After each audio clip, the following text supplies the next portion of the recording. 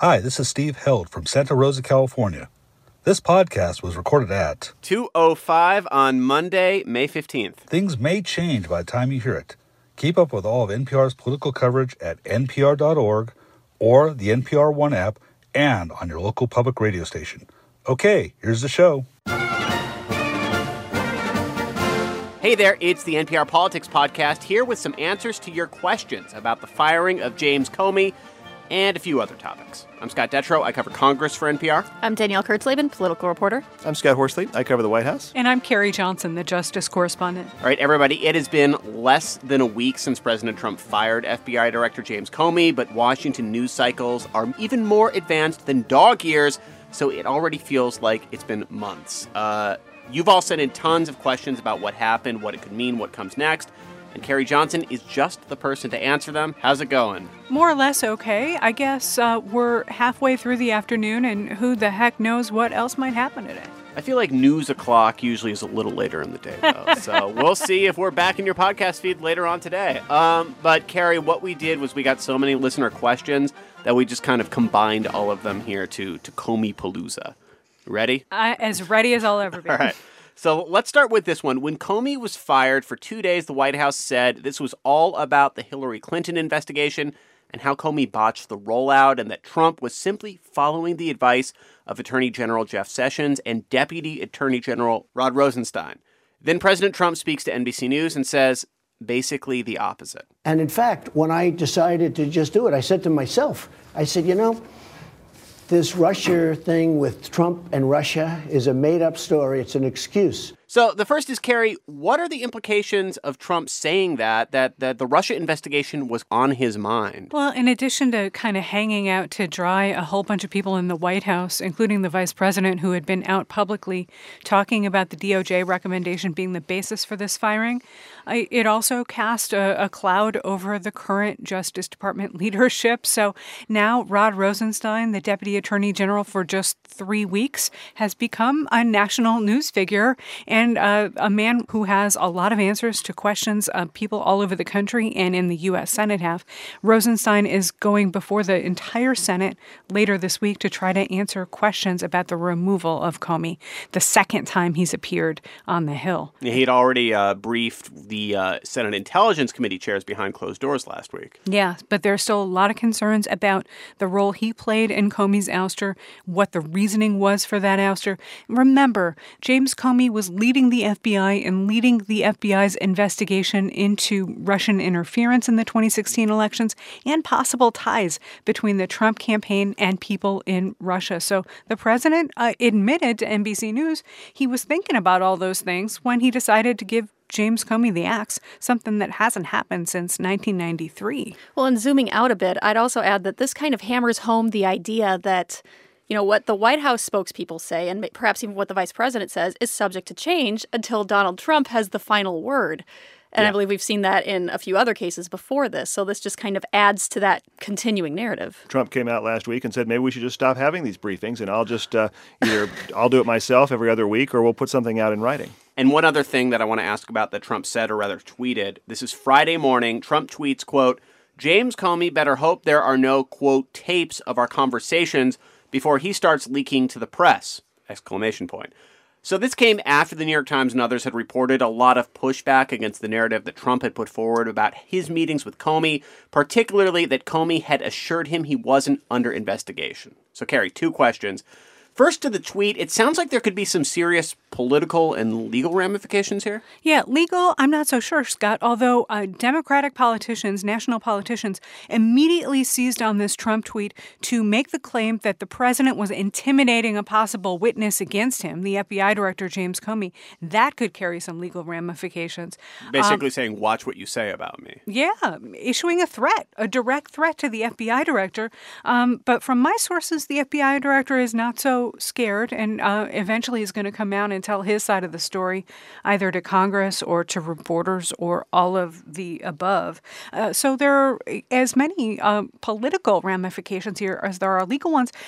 Members of Congress from the House Judiciary Committee, Democrats, and some senators as well, have already written the White House, ordering the White House to preserve any recordings or transcripts of conversations he had. And if the White House does not comply with those orders, this president and this White House could be in a world of legal hurt, a world of legal trouble for failing to comply with orders from members of Congress not to destroy documents in the course of an investigation. And the White House has been very vague about whether there are, in fact, tapes or some other kind of recordings of these conversations. Because didn't Press Secretary Sean Spicer not deny the existence of these tapes when he was asked about it in a briefing? He was asked about it repeatedly, didn't answer the question, and said, I'm moving on. Right. And the Wall Street Journal reported just a couple of days ago that some associates of Donald Trump, before he was in the White House, said they saw him use recording devices to record phone calls in the past. In addition, another person said that he, and this is from the Wall Street Journal itself, that he knew that Mr. Trump had recorded a conversation with him because it was later entered into evidence in a lawsuit, once again,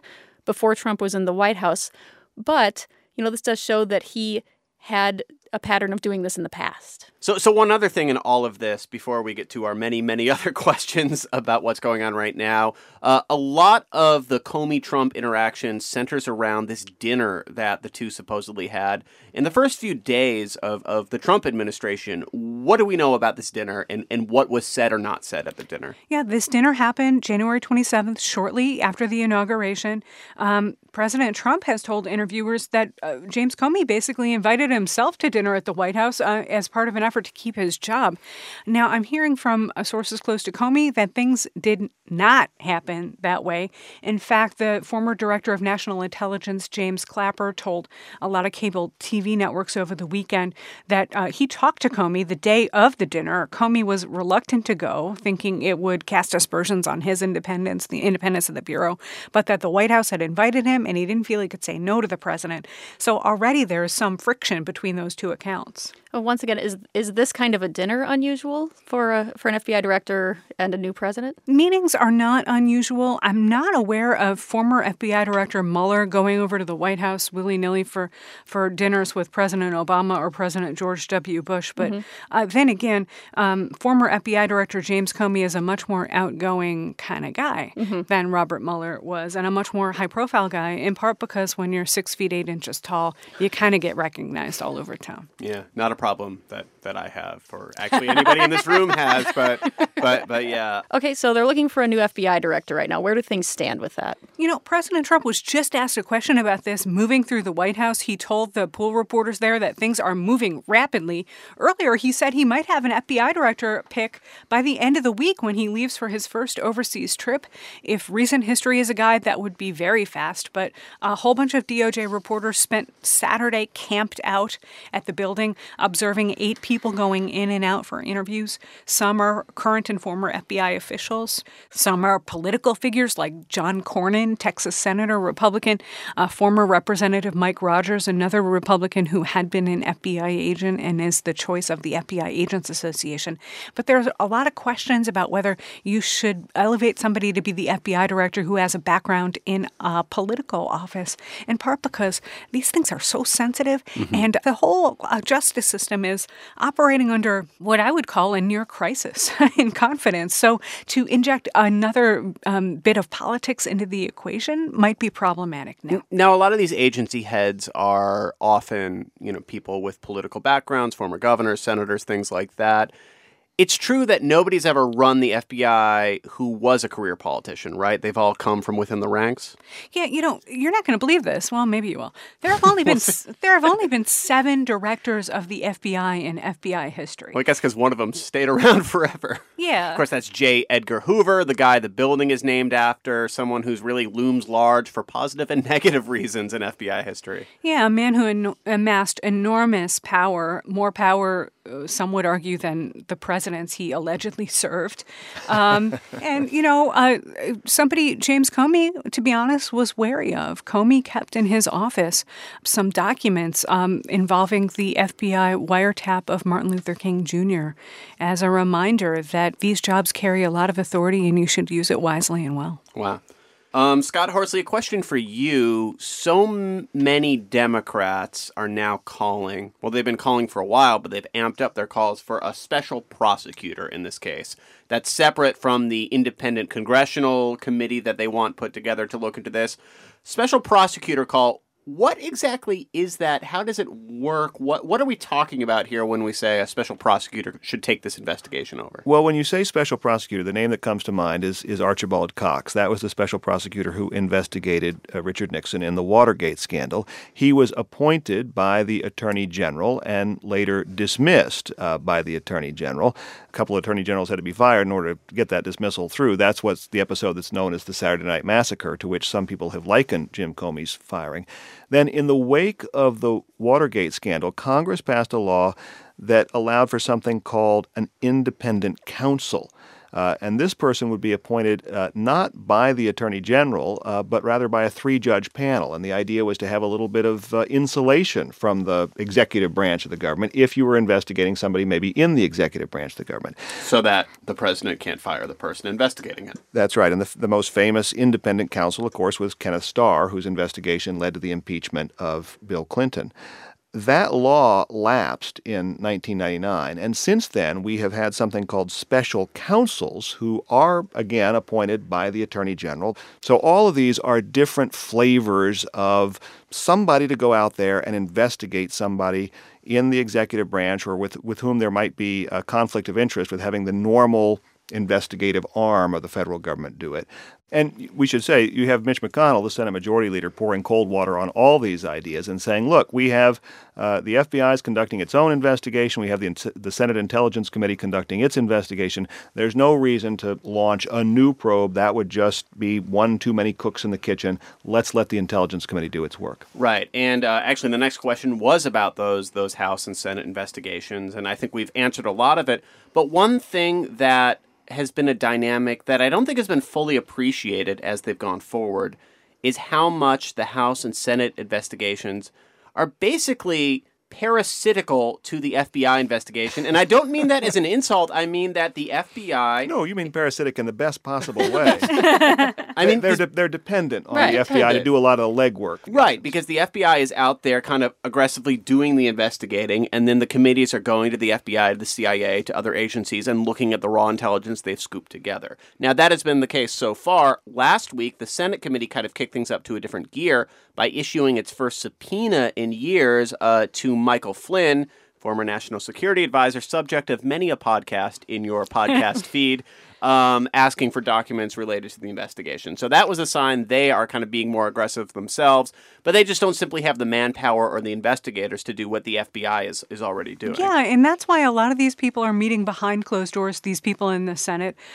with current law enforcement officials to engage in what they call deconfliction. That's a really boring way of saying, listen, we don't want to get under your feet. We don't want to impact any kind of possible criminal investigation going on. So you tell us the lanes and the lines, and you tell us how many bodies you can help and what kind of information you can pass to us in the Senate. So we have one more specific question that we have. Celia, a Canadian in America. Interesting title there, Celia. The Canadians among us. Wrote to say, so this is from Celia. I've been really confused by the coverage of the Comey firing. Isn't it possible to think that James Comey acted poorly and also think that firing him at this time was odd? A lot of coverage makes these two ideas sound diametrically opposed. I guess that kind of gets really to the heart of this, doesn't it? Yeah, not opposed at all. In fact, a lot of people on Capitol Hill and elsewhere read that 3-page memo last week from Deputy Attorney General Rod Rosenstein, which excoriated James Comey for his conduct in the Clinton email investigation, and came away thinking, James Comey did violate a lot of longstanding norms and policies in the Justice Department and the FBI about not beating up people you decide not to charge, not reopening an investigation so close to an election, not putting your thumb on the scale before people go to the polls to vote. But the question was, why did you fire him last week instead of doing it in January, or instead of waiting until after the Justice Department Inspector General, which is investigating all these things, comes out with its own findings, which would be in some ways a more reasonable and appropriate time to get rid of the FBI director if you wanted to do that. And I think the most shocking thing to me politically to happen in all of this was all of the indications that the Trump White House was genuinely shocked at the Democratic reaction because they thought that the Democrats had criticized Comey so much they would either not have a problem with this move or they wouldn't have much leg to stand on. But very quickly, starting with Chuck Schumer holding an Insta press conference, they said this is not about the Hillary Clinton investigation. This is all about the current investigation. Yeah, bringing us back to the start of this podcast, which is, you can rely on Rod Rosenstein for 3 days, but when the president himself says, no, I fired him because of Russia, you got problems. Yeah. You got problems. Well, since we've come full circle, maybe it's time to put a dot on that and say thank you, Carrie, as always. Maybe one day you'll stay for the full podcast. Today is not that day. I'm happy to be here. Thank you. All right. As Carrie picks up all of her notes and leaves the studio, we're going to take a quick break. When we come back, a few more questions. If you can believe them, there are questions that are not about James Comey. We will talk about that. Get out. Support for this podcast and the following message come from Sunbasket. Sunbasket makes it easy to cook nutritionist-approved meals in your own kitchen with organic, non-GMO ingredients sourced from farms and fishermen and sent directly to your door. Choose from paleo, gluten-free, vegetarian, breakfast, and even family options. With pre-measured ingredients and easy-to-follow directions, you can prepare each meal in just 30 minutes. Get your first 3 meals free at sunbasket.com/politics.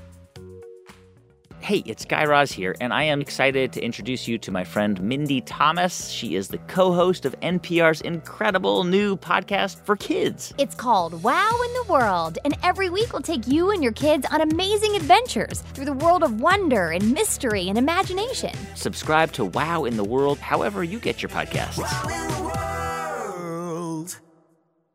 All right, we are back. A reminder, you can write us with your questions and comments at nprpolitics@npr.org. That is also where you can send your timestamp that we use at the top of the show. We cannot answer every note that comes there, but we do read every single one of them, and it helps us to know what you're curious about. And sometimes they're also just funny to read, and we appreciate your funny notes. Before we get back to some questions, Scott, real quick, the White House is getting a notable visitor tomorrow, Turkish President Recep Tayyip Erdogan. This is complicated, to put it mildly. It is complicated, and it's just gotten more so with Trump's order to arm Kurdish militias fighting in Syria. The U.S. likes those Kurdish militias. They think they're good fighters and can be very helpful in the battle against ISIS in its de facto capital of Raqqa, Syria.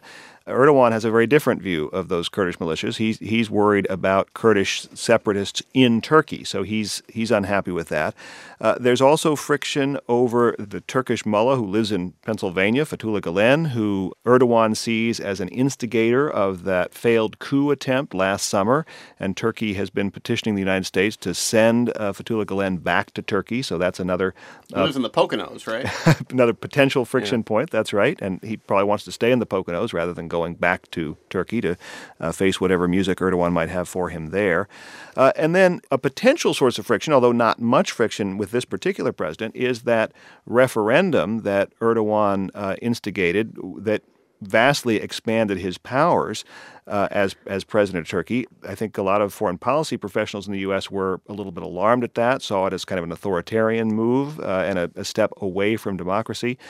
Trump, however, seemed fine with it and called Erdogan to congratulate him after that referendum passed. And Trump has proven pretty fine with associating himself with strong men, I suppose is the best catch-all word for it. You know, Rodrigo Duterte of the Philippines, El-Sisi of Egypt. He has a pattern of praising these guys in some small or large way. So that's something we will keep an eye on. All right, so more questions in the mailbag. This is from Patrick in New York. Hi, I have a question. All right, then, let's hear it. We keep hearing about Republicans at their town halls where they're attacked by angry constituents. Do Democrats also hold town halls? Are they love fests? Are they just so uneventful that no media show up? Thanks, Patrick. So you're right. You do have Republicans getting a lot of some super angry town halls. I believe, Scott Detrow, you experienced one last week. Am I wrong? Yes, a 5-hour-long super angry town hall. Right. And so, what we see right now is sort of the mirror image of what we saw in 2009, right down to the subject matter that is coming up in a lot of these, which is, of course, healthcare. This time it's the reverse. It's like Bizarro World. This time it's whether to repeal Obamacare as opposed to pass it. Now, Democrats haven't seen this level of anger, but a few have had some pushback. However, not from the right. California Senator Dianne Feinstein, this is not quite recently, this is back in February, but she notably had this town hall where people from the group Indivisible, which is a progressive group that is anti-Trump, showed up and kind of castigated her for not being leftist enough. So you have had some Democrats see some pushback in one form or another for what some constituents believe is not being oppositional enough to the Trump agenda. The point here is in 2009, 2010, a lot of the energy was on the Tea Party side, and the Democrats were getting the brunt of it. Right. And in 2017, a lot of the energy is on the left, and Republicans are getting the brunt of it. Democrats are also getting some pushback from folks on the left who don't think they're left enough. Mm-hmm. So there you go. Democrats also holding town halls. Next question is from Melissa in Wisconsin. She writes, "Greetings to my favorite podcast people." Well, thank you. My question is about the travel ban that the president has been trying to get approved. As I understand it, part of the reason for the ban is to halt people from certain countries from entering into the U.S. so that we can get a better plan in place to properly vet them. Since this travel ban has not yet been successful, what, if anything, has been going on behind the scenes to change our current vetting system? Thanks, Melissa.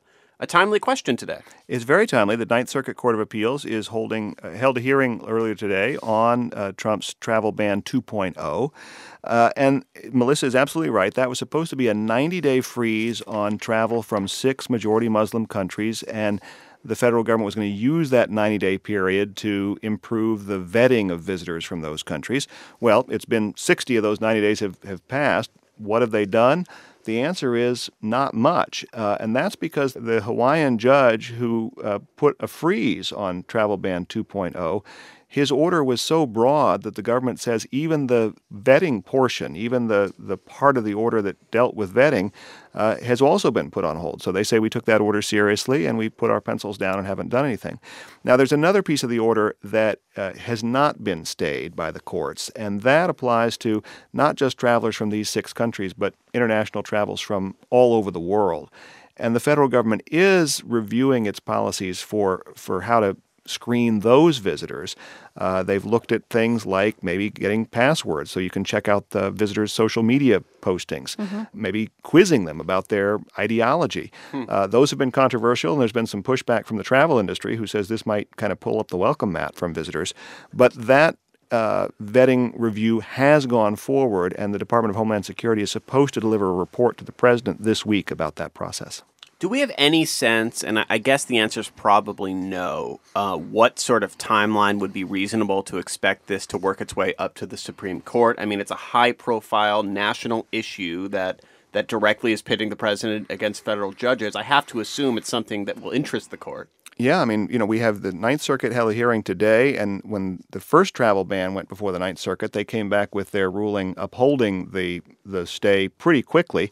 Last week, we had the Fourth Circuit here on the East Coast reviewing the same travel ban. If those 2 circuits came to conflicting conclusions, then you'd really have the Supreme Court would almost certainly have to get involved. As it stands, if they came to the same conclusion and say left the travel ban on hold, then the Trump administration could appeal to the Supreme Court. And in that case, maybe the high court would have a little more leeway in whether it decided to take up the case and how quickly. Next question is from Kirill in Sochi, Russia, which is great because I love few things in life more than the Winter Olympics. Kirill writes, do you think in the near future that Russia and the United States will be able to soften their relationship? If it is possible, what do you think needs to happen? Well, a certain investigation would have to disappear, I imagine. right? Yeah, and I think that's not a flip answer because all the stuff that President Trump talked about in terms of improving relationships with Russia is basically on hold because of the political dynamics among anything else. Let's even leave that aside. I mean, you also have the conflict in Syria, right, where the U.S., even today, with this really kind of disturbing news about crematoriums in Syria, you had a State Department official, accusing Russia of tolerating, as they said, Syrian atrocities. So, I mean, that is yet one more, quite literally, a battleground where the U.S. and Russia kind of end up meeting. You've also had, Russia was supposed to be in charge of enforcing Syria's disposal of its chemical weapons. We now know that they didn't dispose of all of them, or they reconstituted chemical weapons. And you have the Secretary of State, Rex Tillerson, saying Russia is either incompetent in policing that agreement or complicit in Syria's actions. So there's been lots of bad blood. Obviously, the United States is still unhappy, and the international community in general are still unhappy with Russia's annexation of Crimea, the illegal, in the eyes of the international community, annexation of Crimea. And so since this is not just a personality clash between Donald Trump and Vladimir Putin, or before that, Barack Obama and Vladimir Putin. There are real strategic differences between these countries. And the most immediate thing that Russia would want in terms of a softening would be the U.S. lifting massive economic sanctions in place. And not only is that, that's not only untenable politically, but that's something that there's wide bipartisan support to keeping those in place in Congress right now. So, Carol, it seems like it's not going to happen anytime soon. Last question is about healthcare. It's from Natalie in Fort Worth, Texas. Of course, she says, "Howdy, NPR Politics crew. Help me understand something. We have heard a ton of talk and have seen a healthcare bill come forward from the Republicans in Congress. However, I'm wondering whether the Democrats have tried crafting a bill that would repair Obamacare. If Obamacare is so popular right now, wouldn't it make sense for Democrats to go public with a plan to make it better that would serve as a competitor to the Republicans' ACHA bill? Thanks for enlightening me. Love the show. Natalie, Fort Worth." Certainly there are fixes that the Democrats could offer up, things to strengthen, for example, the individual mandate. That might mean a bigger stick, a bigger penalty for people who don't sign up for health insurance, or more carrots in the form of more generous subsidies to encourage people to sign up for health insurance. The challenge here, with Obamacare, and the reason we've seen rising insurance premiums and other challenges, is that the pool of people signing up for individual insurance in the Obamacare exchanges has just not been big enough, young enough, healthy enough to make that pencil out the way it should. And that is a correctable problem. I mean, the reason you haven't seen those kinds of increases, for example, in workplace insurance policies, that is, policies you get from your employer, is because it's a bigger pool. Mm-hmm. And so if you could get more people into the tent, it would work better. And there are certainly sort of technical fixes around the edges that one could do to do that.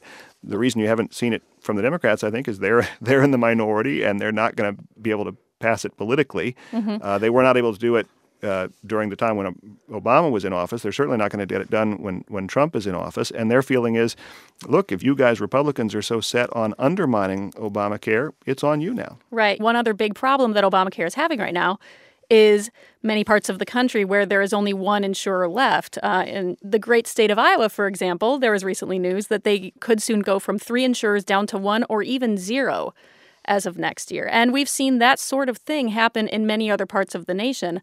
By some recent numbers, you have 1 in 5 people in the exchanges who are in counties where they only have 1 insurer. And to tack on to what Scott said, when I read this question, I first thought of that ACHA vote where you heard Democrats singing, na, na, na, na. Actually, sing it. Hey, hey, hey, goodbye. Thank you. You sang it. I feel like myself included, everybody who talked about this on the news were like, they said, na, na, na, na, hey, hey, good. You went for it. You are absolutely welcome. But I think you do have to do the wave your hand back and forth, the kind of slow motion. So, there was a sort of, they're willing to sit back and watch Republicans kind of really hurt themselves by passing this bill that they seem to really like. This is why there's a lot of frustration in the country, though, because you do have real challenges for the Obamacare exchanges. They are probably fixable challenges. Right. But rather than come up with some fixes, you have both parties trying to score political points. Totally, yeah. So, policy-wise, there are changes to make, but politics dictate that nobody is willing to step up and actually make them. All right, we are moving on to the most important question of the day. And we have to ask you this. Yes. You should ask. Okay. All right. Last question this week comes from Jerry in California. He wrote in response to a discussion that was on last week's Weekly Roundup. I listened to that myself, and I was a little baffled myself on this. So Jerry asks, Scott Detrow mentioned a restaurant referred to as Wawa. What is that? Now, I know what Wawa is, but I was kind of baffled by Yes. So much more than a restaurant. by how much people seem to latch on to gas stations out here. Well, you're from Iowa, Scott. You're from Colorado. I grew up mostly in New Jersey, so I'll take over from here. Let's hear it. I will say, first of all, a couple weeks ago, we were shocked to see how much of a stir the question of who invented manned flight led to in terms of tweets and emails and responses. Not as simple as you'd think, Scott. But if you think who invented the airplane is bad, try weighing in on regional convenience store rivalries. A quick recap, I was in South Jersey last week. I mentioned on the pod how I had made multiple Wawa visits. What is a Wawa? It is a regional convenience store located along the East Coast, but I would say its spiritual center is southern New Jersey and eastern Pennsylvania. Spiritual center, spiritual yes. center is Yes. right, because this is more than just a regional convenience store. Apparently, this has a faithful following that rivals any religion. Wawa Because is a way of life. You've got gas, you've got above average coffee, you've got excellent hoagies, a wide selection of drinks. You know, they have mozzarella sticks. They've got lots of things. However, you may have a Wawa near you, or you may live in a Casey's part of America, or a Quick Trip, or a Come and Go, or a Turkey Hill, or an AM/PM, or a Speedway, or a Circle K. Danielle mentioned to us a chain I didn't know existed called Pump and Munch. Pump and Munch. So many choices, but if you live in Pennsylvania, on the western part of the state, you have a chain called Sheetz, and Wawa and Sheetz have a beef with each other. I said in the pod that I prefer Sheetz. And I do. I lived in central Pennsylvania for several years. Words. And it was, yeah. Controversy ensued. I put up a Twitter poll over the weekend. 1,200 people voted in it. And the results, do you want to guess the results before I share them? I think it's just telling that 1,200 people felt impelled to weigh in on region. That tells you it's more than just a regional convenience store. I feel like there's a twinge of irritation in your voice. I'm going to guess that Wawa won. You're right. Now, I like Wawa. I just like Sheetz more. But Wawa won by a 62% to 38% margin. Okay, wow. I have a question. That's like Macron. Sheetz is not Marine Le Pen here. Okay, that is a big margin, though. That is, and this is. Wait, I have a question for Scott Horsley here, though. Like, I have been, like I said, a little baffled to hear people around the newsroom show genuine emotion, like real full body emotion about this, like Wawa versus Sheetz. So, like, Scott, out in California, are there rivalries? Like, between Casey's and Quick Trip in Iowa, you just kind of go to whatever is nearest. If there is this kind of devotion in California, I'm not aware of it. Right. And in my home state of Colorado, I don't believe nobody had that sort of loyalty to AM/PM or the 7-Eleven. But you just get your gas and move on with your life. But having traveled in these corridors, I do know well that People care. the Wawa Sheetz rivalry. Mm-hmm. If we missed your favorite convenience store in our honor roll of regional convenience stores right there, please let us know. Nothing could be more important than that. We are going to wrap it right there on that topic for today. We'll be back in your feed in a few days with our weekly roundup. In the meantime, you can keep up with all of this on Facebook, Twitter, Instagram. We're NPR Politics at all of those. And as always, you can support the podcast by supporting your local public radio station at the link in our episode information. I'm Scott Detrow. I cover Congress for NPR. I'm Danielle Kurtzleben, political reporter. I'm Scott Horsley. I cover the White House. Thank you for listening to the NPR Politics Podcast.